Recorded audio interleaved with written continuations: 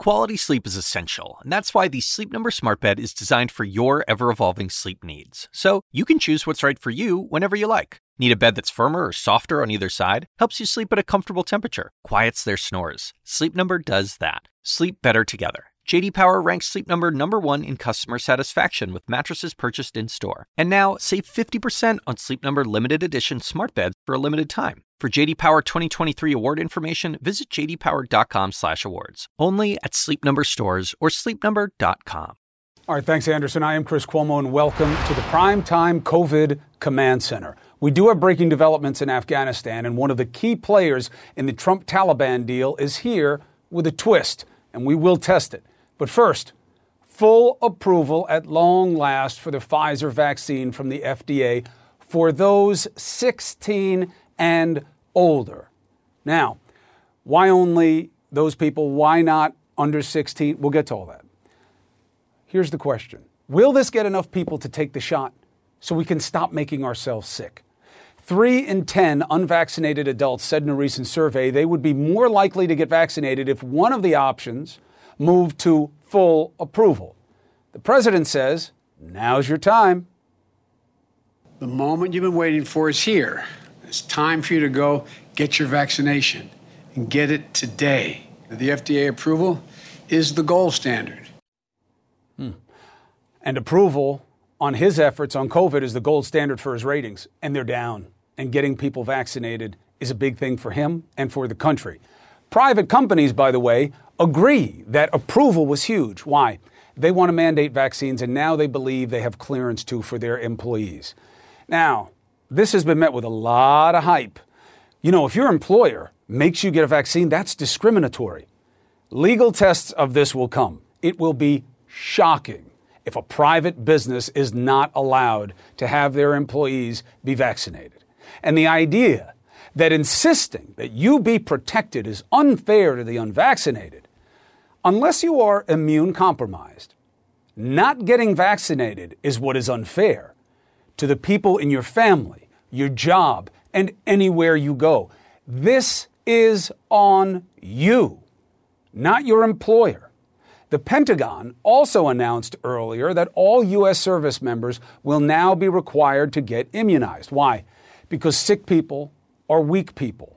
And if that happens in the military, a mass contagion, that could have national security implications. So where are we? Take a look. We're averaging nearly 150,000 new cases a day. Deaths are up to almost 1,000 a day. That's 54% more than a week ago.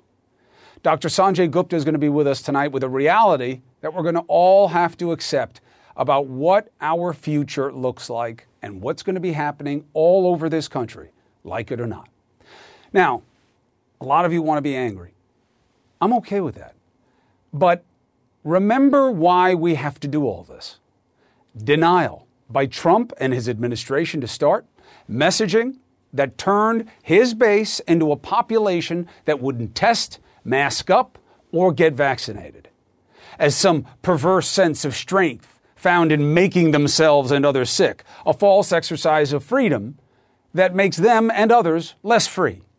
So much mis- and disinformation, so much perversion of what freedom means, that even the Pied Piper of the pandemic, Trump himself, can no longer control those who were believed to be his people.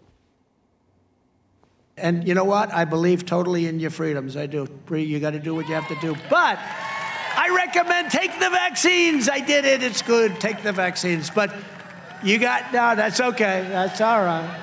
You got your freedoms. But I happen to take the vaccine. If it doesn't work, you'll be the first to know, okay? They booed him. You know why? He's never really been their leader. He was a repeater. He repeated their angst and their animus. And his legacy will be that he literally led people to risk their own lives. And he gave birth to a new wave of demagogues who are misleading just like he did, making people so resistant to reason and reliant on lies that they would rather try poison than a real cure. The FDA just literally had to remind some Americans, you're not a horse, you are not a cow. Why? Because some are taking a drug that's given to livestock as an anti-parasitic to treat or prevent COVID. It doesn't work. At least 2 people have been hospitalized in Mississippi after taking ivermectin. It is a dewormer. It's not a COVID cure. Please don't take it. The state's health department put out a warning saying animal drugs are highly concentrated for large animals and can be highly toxic in humans. And they should have said, and I don't know why they didn't, and this drug is not for COVID. I wonder if politics played into even that. The state's Poison Control Center has been receiving an increasing number of calls in relation to this. Why? Because somewhere on the righty fringe, they said this will do it. Forget about the vaccine. Look, people are literally insisting on making themselves sick. It is like a bad movie that we're all trapped in. Yes, this country is divided. Those who tell you otherwise, I don't get it, but they're wrong. But define the division. It's not left-right. Come on, who defines themselves as that anymore? Those are just ideological extremes for the political class. GOP or Democrat. Who calls themselves that anymore? Those are just teams in a bad game. This country is about the vaccinated and those who choose to put them at risk. And here's the good news. The vaccinated are this country. They are over 50% of every place and face. They've all done the right thing. So how long must the majority wait for the stubborn?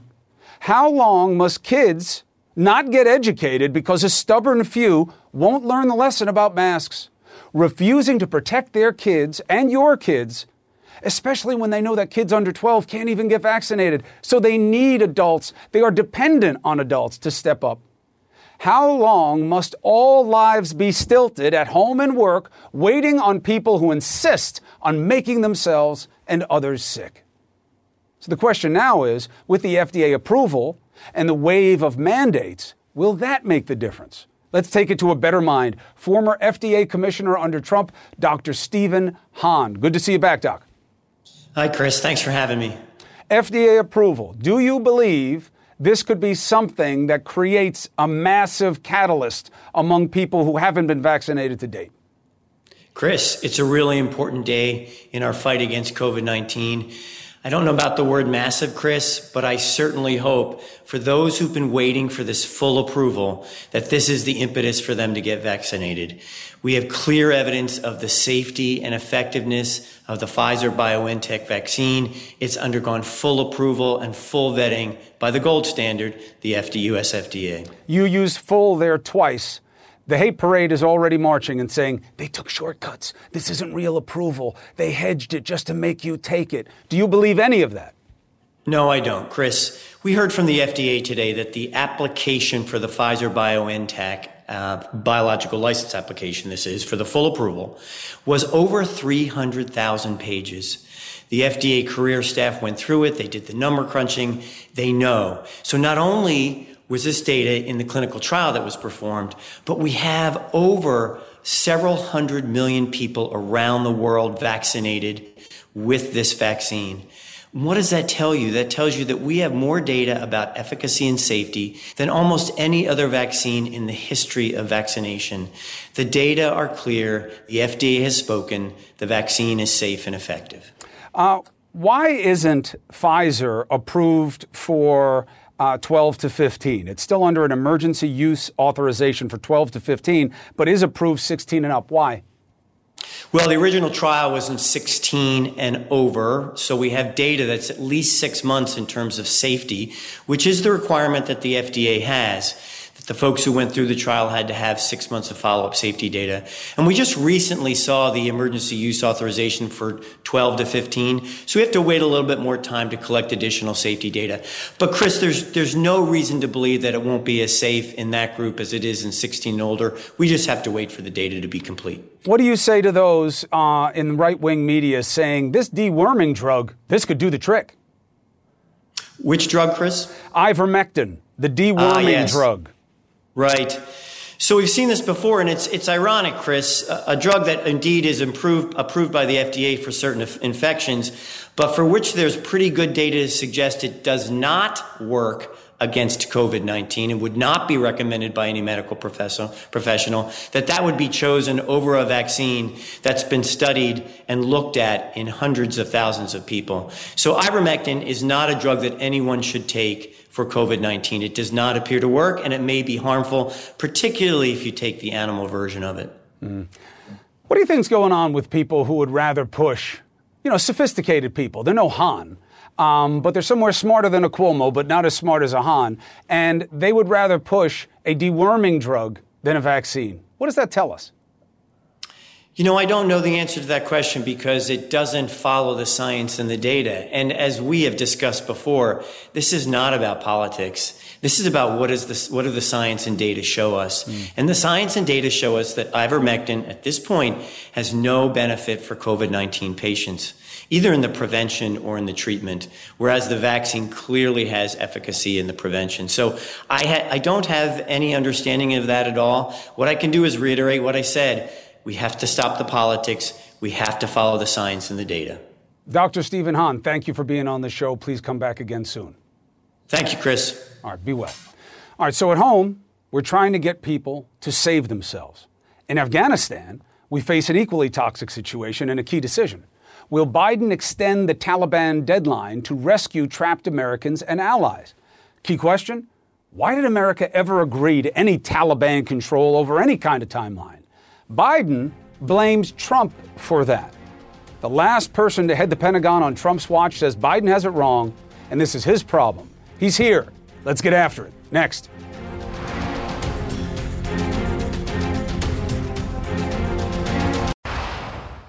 All right, we're on the precipice of a big moment. The Pentagon is advising President Biden, you got to make a call by tomorrow to extend the deadline for withdrawal from Afghanistan. Word is leaders from the G7 countries are saying you have to do that. Meanwhile, the Taliban calls the August 31st date a, quote, red line. Look, we don't even know how many Americans and allies may be in harm's way there. I know the White House is putting out numbers. We don't know that they're right. Can America really allow the Taliban to dictate anything? How did this even happen? How did we get into this situation? Let's discuss with Donald Trump's former acting Secretary of Defense, who served in combat in Afghanistan, Special Ops Christopher Miller. First of all, sir, thank you for your service to the country, especially during that time. I know you know the country and the politics of it well. Appreciate you being here. Chris, I don't think words can describe how honored I am to be on your show. This is the first time I publicly appeared on these matters. And, I was raised in that era where politics stopped at the water's edge. And you brought up earlier about some big news coming out of the White House. And we're going to talk about that. But I just want some news came out just recently about our last POW, our prisoner of war that's being held there, a guy named Mark Farrix. He was a contractor, a Navy veteran that's still being held by the Taliban. It looks like the Biden administration is going to do everything they can to get him back. And I'm really thrilled by that. And that's an example. This is bipartisan, Chris, and I'm not going to be some hectoring political pundit on this one, but I certainly have some experience. I went into Afghanistan on the 5th of December, 2001, after 3 of my men were killed, Cody Prosser, J.D. Davis, and Dan Pettitori. And then, of course, I've spent the rest of my professional career involved in this fight, and really looking forward to your questions. And hopefully we can educate the American public. That's what I love about your show. You take this seriously, and it's a little more long form as opposed to just sound bites. So over to you, sir. All right. So let's start at the beginning. The decision to elevate the Taliban and do a deal with them during the Trump administration, was that a mistake? Were they given too much control for them to be saying anything is a red line? Should America be listening to the Taliban? They're a notable enemy. They've done obviously extremely well, and you have to respect your enemy. That's one of the fundamental principles of being a military person. You got to talk to your enemy. It took a long, long time. We had opportunities earlier to do that. We didn't take them. And finally, the window opened, and we had the opportunity to sit down and talk with them and start hashing out an agreement. So this is how these wars have to end. Insurgencies are just horrifying. They're devastating, and the human cost and the emotional cost. But you got to start talking sometime. I got you with the talk, but bringing them to Camp David, elevating them that way, allowing them to somewhat dictate terms and then to continue honoring an agreement even after they didn't. Was that a mistake? Or how was it not a mistake? I saw it a bit differently. I thought that the agreement that we established with the Taliban was basically the first step, the first phase of an ongoing process.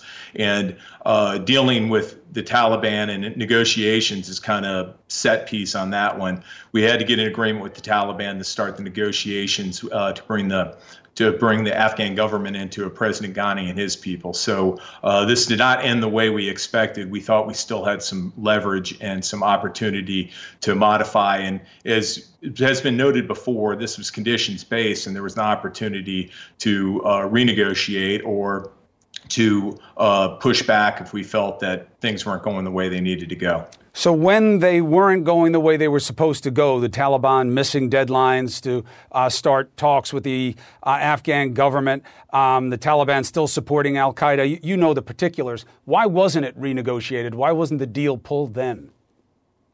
Because on the at 12:01 on the 20th of January 2021, Trump administration left office, and this was handed over to the Biden administration. And that is in no way, shape, or form a criticism of the Biden administration. I felt that we gave them plenty of flexibility and room to negotiate if that's what they wanted to do. I haven't been involved in those conversations, obviously, since I left government, so I don't know what went on with the decision to withdraw the way we did and to end our involvement there in the manner that we've seen since last Friday.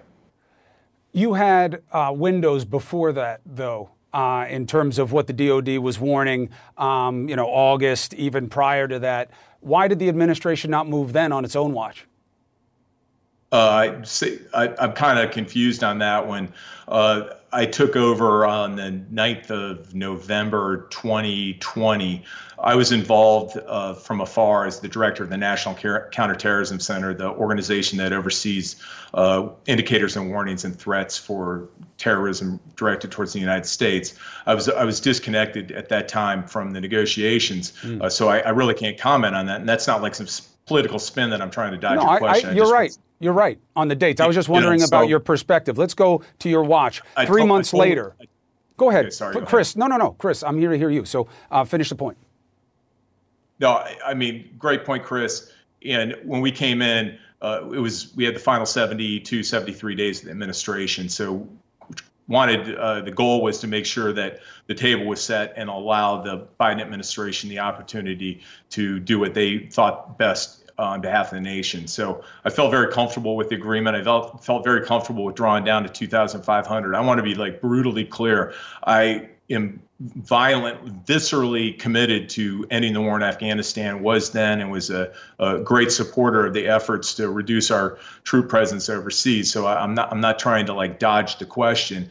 We left with 2,500 troops in country. We actually had 3,500. We had some counterterrorism forces there as well. I felt like we had a pretty good force structure there and the opportunity to keep the Taliban at bay. And we were at stalemate at that point. Remember, Chris, we were completely at stalemate when we left, and political negotiations needed to continue. The war wasn't going to be won militarily, and unfortunately, things didn't go our way. And the opportunity to further negotiations and bring the Ghani, the Afghan government into negotiations, didn't work the way we hoped. The agreement had called for having somewhere around 13,000 in the Doha deal, 13,000 troops. We wound up having a fraction of that, as you just said.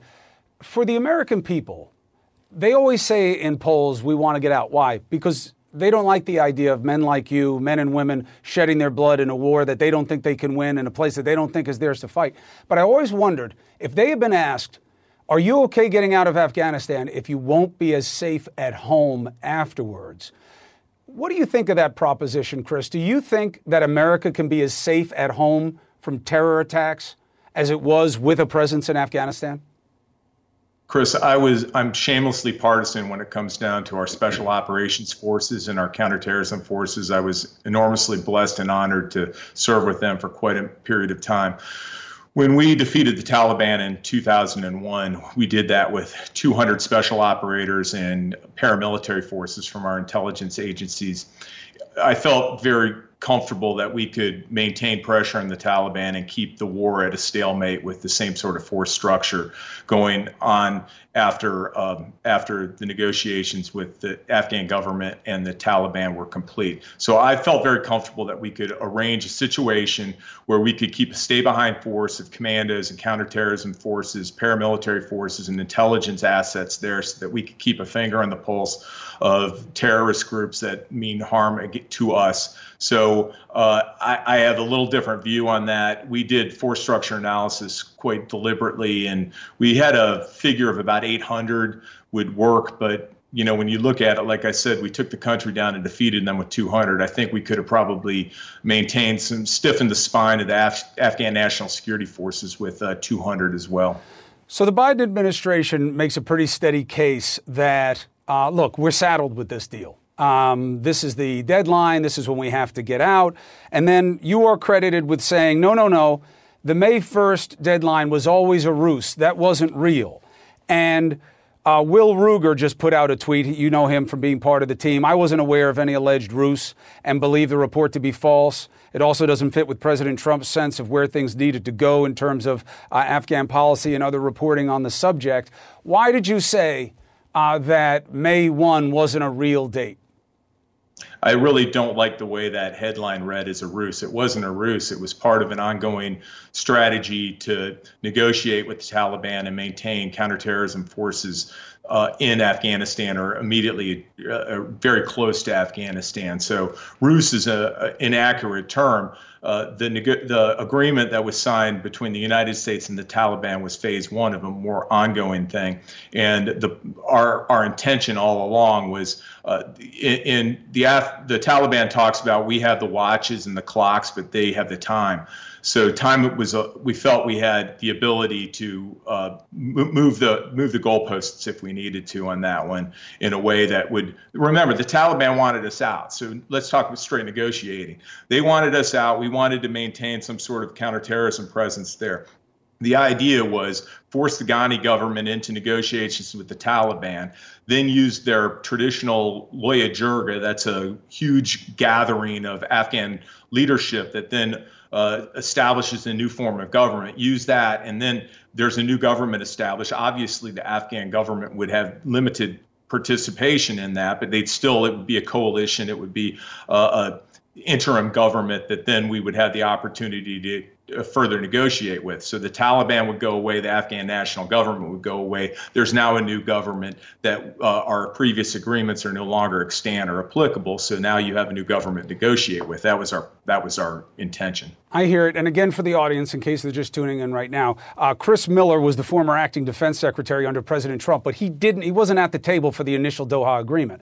He came in to effectuate it later. And that's my question in terms of shedding insight, Chris, which is, there's nothing in the Doha agreement about getting our allies out. It doesn't really list that, hey, we're going to take our time. It puts it on the Taliban that they get to control this. What was your understanding when you came in of where Trump was in terms of being okay with this being as one-sided as it was, and why nobody had renegotiated or gone to phase two, to use your language, that this was just a first step? Why had there been no other step taken before you got in? Well, Chris, I was involved. I was a bit player. I was head of counterterrorism for the National Security Council for the president. So I don't want to give the impression that I was some major domo or anything like that in the negotiations, but I certainly was tracking it and was aware of what was going on and was privy to the longer term plan. And the way I described it, although it was a very close hold negotiations between Ambassador Khalilzad and the Taliban. The question you have about the president is, as you saw, he desperately wanted to withdraw forces prior to his departure, but he was also strategically competent and strategically aware that that wasn't possible at the time based on what the Taliban were doing. So President Trump has spoke extensively about this, and I have no reason to doubt his statements that he would have handled this differently if the Taliban would have continued this type of, egregious behavior that was in violation of the agreement. See, that's the one part I don't get. And I want to give you another chance to kind of clear this up for people, is that when you look at the timeline and what was in the deal, I'll accept that this was part of what was expected to be a multi-part process, but nothing ever followed. And it was left where you were going to be set up for having a problem getting out of there. And I don't understand why nobody ever took any of the other steps that you are outlining. Well, the Afghan allies, and when we get people out, well, that wasn't in there, but we were going to do it later. The deadline, when we'd be out, well, those were all soft points. We were going to deal with it later. Why didn't anybody in the Trump administration do anything better than what was handed to Biden? I don't have any idea why the Biden administration didn't go forward with the plan. It's been 7 months. I can understand getting your feet on the ground and figuring things out. But at the end of the day, we certainly had the ability to do a responsible drawdown and departure from there, and through some additional planning. I can't answer that, but we weren't going to execute the final withdraw. So I have no way to answer your question on that. Sorry. No, not on the Biden side, on the Trump side. There was never any renegotiation. There was never any better terms. There was never any pushing the Taliban to do what it wasn't doing at the time. Why wasn't that done on Trump's watch before Biden came in? You'd have to ask Ambassador Khalilzad. I assume that he was doing that throughout, even after the signing of the Doha Agreement. So you don't see that as being the responsibility of the Trump administration in terms of how to commit or decommit or control the exit of American troops? Oh, no, we were absolutely thinking about it, planning, and I gave you what our intentions were earlier about how we intended to do that. Last thing, extending the date of the 31st. Do you think America has any choice but to blow off that date and do what it takes to get its people, its citizens, and its allies out of that country?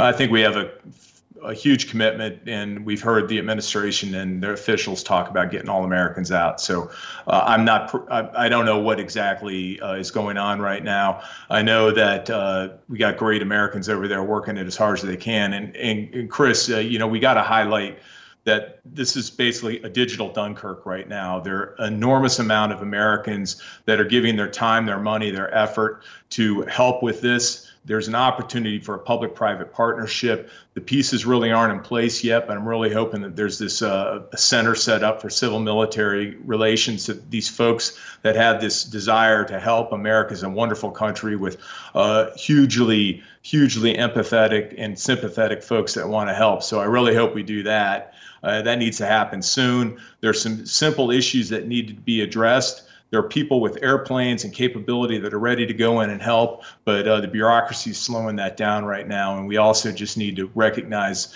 veterans, and specifically our women veterans that have served there so magnificently. This was the first war where we had women in combat. And we need to make sure that they get the services from the Veterans Administration and elsewhere that they're entitled to. You think that you'll be able to get to a position with the Taliban in control where you can have private citizens going in and out of there, or any kind of joint efforts with that type of despotic group sitting there on the ground up to who knows what kind of violence?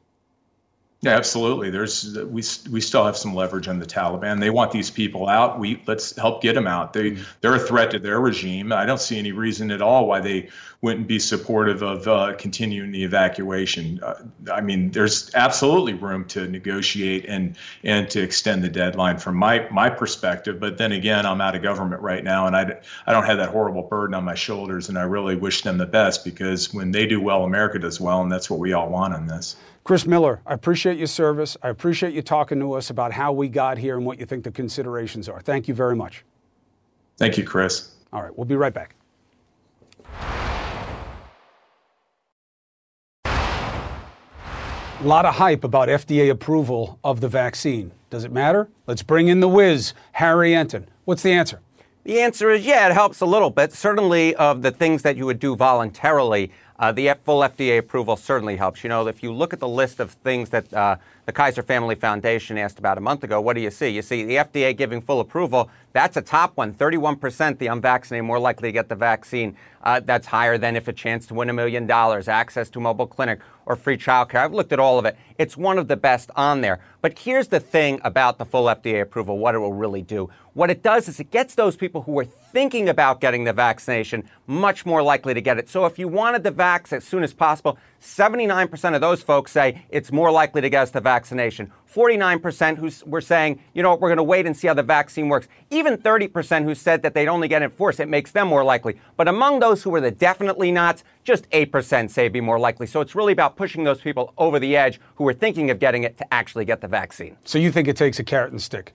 I think it takes a carrot and stick. That's exactly right. So if we were, in fact, to team this up with a vaccine mandate, what do? Number one, by giving this full approval, that makes vaccine mandates much more likely. But more than that, if in fact, let's say you say, okay, we're going to have this full FDA approval, and then employers basically say you have to, in fact, get vaccinated if you want to keep working there. Look at that.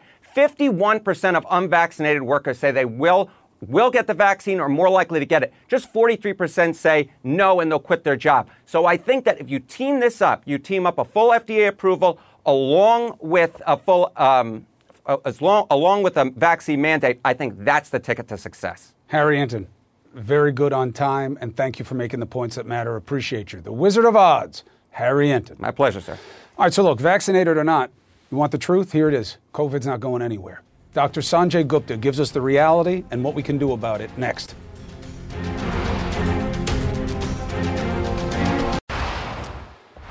How big a deal is the FDA approving Pfizer's vaccine? Let's bring in Dr. Sanjay Gupta. Good to see you. What do you believe the net effect of this move could be? I think it's actually going to be, somewhat significant. Maybe not right away, but I think there's three categories of people that are going to be affected by this. People, as Harry was just talking about, that have sort of been on the line. Maybe about 30% of people who said, look, it felt too new. And now with approval, I'll go ahead and get it. Keep in mind as well that as part of the approval, Pfizer will now get to market and advertise this vaccine. So you're going to probably see ads popping up, Chris, basically showing you what life is like if you get the vaccine versus if you don't. That might have an impact. But it's the bottom one that I think is going to have the biggest impact. Universities are already doing this, big institutions. You heard about the VA, University of Minnesota. So the mandates will certainly have an impact, I think. Let me just show you real quick, snapshot of the country in terms of where we are, this pie chart. We have about 51% that have been vaccinated, another 9% that have been partially vaccinated. It's the red, 25% that are eligible, but are not yet vaccinated. So that's the population of people, about 80 million people that could be potentially affected by this. Look, my thing is that this country is divided, but it's not red, blue, Democrat, GOP. It's vaccinated and unvaccinated. And I got to tell you, up until this point, it's all been about be nice to the unvaccinated. Don't shame them. Let them learn enough. They're holding up life for everybody else. And now you just wrote in an op-ed something that's popping a lot of eyes, but it was a point you had to make, Doc. This is going nowhere. COVID will be with us 6 months, 12 months, 18 months. Yes? Yeah. I mean, it's becoming endemic. That's the word that people use. And I also put in there, though, 5 strategies about how to sort of dance or coexist with this virus. We've been talking about them for some time. Vaccinations. First of all, I got my vaccine card here. I think we need to have some way of actually proving that people are vaccinated. These cards, I mean, it's a little bit ridiculous that you have the app up in New York. Mm-hmm. How are people traveling from state to state? How are they going to show that? That's going to be a point that they're going to have to address. The right kind of masks. Delta changed the equation, Chris. This is far more transmissible. So surgical masks are good. This is my go-to mask, which is a KN95 mask here, the black one. That's the kind of mask that is pretty easy to use, very, very effective in terms of filtering out particles. And then this is the N95 mask you hear a lot about. This is supposed to be fit tested to actually put it on. But one thing to sort of look for is if you have the loops going around your head, you're going to get a better seal. Regardless, if you're going to be in an environment where there's a lot of viral transmission, you're going to need to wear masks. Ventilation. Everyone talks about this, Chris. I don't think very many people really know what it means. I want to show you something here. I just set this up. This is a CO2 monitor. Mm-hmm. It's sort of a cheap man's version of actually measuring ventilation. How much carbon dioxide, which we all breathe out, is in the air. You want it to be somewhere around 1,000. Mine's, 1055. I guess you're making me a little nervous, Chris. I'm breathing out more carbon dioxide. But this is something you can do to try and get a sense of just how much the ventilation is in your area. Antigen testing, Chris. We talk a lot about the vaccines, but antigen tests, something that you can do on a regular basis. There are several authorized antigen tests now. You could do this daily if you needed to. And this is if you are feeling fine, but you want to know if you are potentially contagious. That's what those tests are good for. I feel fine, but am I going to be potentially contagious to other people? So those are the big things, Chris. Overall, we need to reevaluate risk nowadays. Are you still going to do indoor dining in an area where there's lots of viral transmission? Maybe not now. Viral transmission goes down. We can think about it then. It's going to be kind of like thinking of the weather in some ways, at least for the next, several months. That's if people accept the reality, and that's been the sticking point. But I got to hand it to you, Sanjay. You've been putting out the message, you've been keeping it real, and you've been right all along. So thank you for giving us the right information at the right time. Thank you. Be well, brother. You got it. You too. All right. So did you hear what happened tonight in Congress? There were key members. They got a briefing from the White House on the mass evacuation effort in Afghanistan. One of them is here. I want to ask, do they believe the numbers coming out of the White House? Next.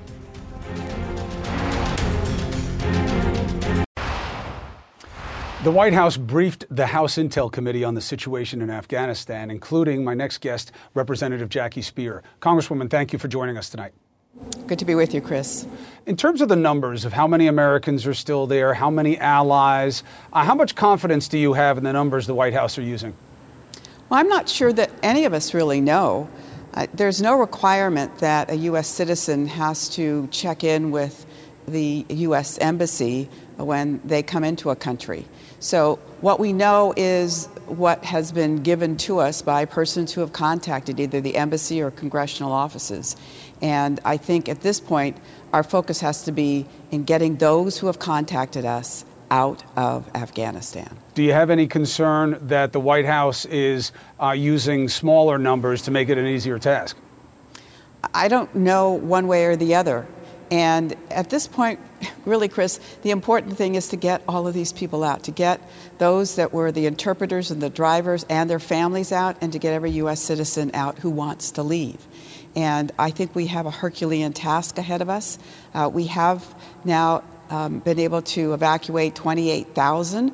We have 8 more days left in which we will have to evacuate the rest of the people. And, the pictures that we see at the airport in Kabul are pretty daunting. So it's important that we stay focused on what we can do and must do. Right. Well, obviously the must is getting them all out. That's why the number matters. But to how you get that done, one, do you believe that a Taliban deadline should be respected? And what do you think of the security situation at the airport from the briefing? Well, I'm concerned about the status of the airport, and I think that we have to make sure that if that deadline is extended, it's negotiated with the Taliban, and I'm sure President Biden has that in mind, because that date is certain. And if we go beyond that August 31st date, then there could be repercussions. So it has to be negotiated. What do you think about the security situation at the airport? And what do you know about the status of negotiations? I don't know anything about the status of negotiations. And as to the security of the airport, we have a lot of remarkable Afghan people who have been helping us and have worked very hard and worked with our various military there. It is dangerous. I don't think there's any question about that. And we have to do everything in our power to secure the airport for as long as we are there. And just to understand, Representative, the status of the negotiation of the deadline wasn't part of the briefing? It was not. Did anybody ask what's going on with the deadline? Yes. And they said, we're not going to tell you? They said that they weren't familiar with what was being negotiated. So the people at the White House didn't know what was being negotiated with the deadline? We didn't speak to people from the White House. We spoke to representatives that would normally come before the Intelligence Committee. I got you. Are you going to ask for follow-up on that? Because it pretty is the key determination right now, right? Absolutely. And we will continue to debrief on this issue. And it's important for us to stop pointing fingers right now and get our American citizens and those Afghans who have helped us out of the country. I hear you 100%. That's why I'm so worried about the number. That, you got to know how many people you're trying to get so that you'll be able to figure out how many of them you do get and how many are left behind. Because let's be honest, as you know better than I, the Taliban in charge of Afghanistan you're not going to hear as much from that country once we leave in terms of who's left behind. How concerned are you that America will not get this done? Well, at this point, I'm not looking at whether we're going to get it done. We have to get it done. I'm also very concerned about the women and girls in Afghanistan. I think we have a femicide that's about to happen in that country. It doesn't have to be in anyone's memory not to remember the fact that there was a stadium used to stone people to death, and women in particular, and to shoot people at point blank range. So I don't think the Taliban has changed its spots. And I think it's very important for us to do everything we can to get women and girls out that want to get out. Absolutely. And it'll be very interesting to see what the posture is of all allies about what is done to females, old and young, in that country when we're gone. Congresswoman, thank you so much. I know it's been a very long day. Appreciate you taking this opportunity to inform the audience. Good to be with you, Chris. All right, we'll be right back.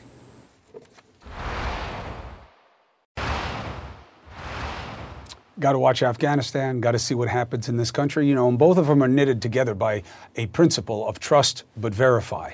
The numbers, the efforts in Afghanistan, the ability to take a safe vaccine here, and then the responsibility to do what's right for yourself, your family, and the people in your community. Will we get it right? We'll see. Thank you for watching. Don Lemon tonight with the big star, D. Lemon, now. Got a translator who came over here, helped the U.S. military in Afghanistan, came over as a teenager, promised to get his family here. He is working on that now. I have some good news. It's not quite the end of the line for them, meaning getting here, but I have some good news to share. That translator is going to join us in just a bit. But also, Chris, what you and I have been talking about, really what you have been, I have to say, probably more than any of us on the network, saying you need to get this FDA approval. You need to get this FDA approval. If you get the FDA approval, it will help people, want to get the vaccine. I've been saying I don't think it's going to make a difference. Maybe we'll see where people are if they're really believing this thing that they're saying about, as soon as we get FDA approval, we'll get the vaccine. So now we have it. What's your excuse now? Well, they shouldn't have one. Now, look, the only carve-out is that they didn't approve it for kids yet, right? Yeah. And that's because they don't have enough time and data, and they have to follow the rules, which should be reminded to people when they say, hey, I heard that the FDA approval was shortcut. It wasn't shortcut. It wasn't short-circuited. I told you that was going to happen, didn't I? We had a conversation today. But look, stupid is always obvious. What I'm saying is that, the FDA commissioner under Trump was just on and says he doesn't believe that. So there's your boy saying that he doesn't accept that, so then don't listen to it if that's your inclination of, kind of political prism. But my point is this.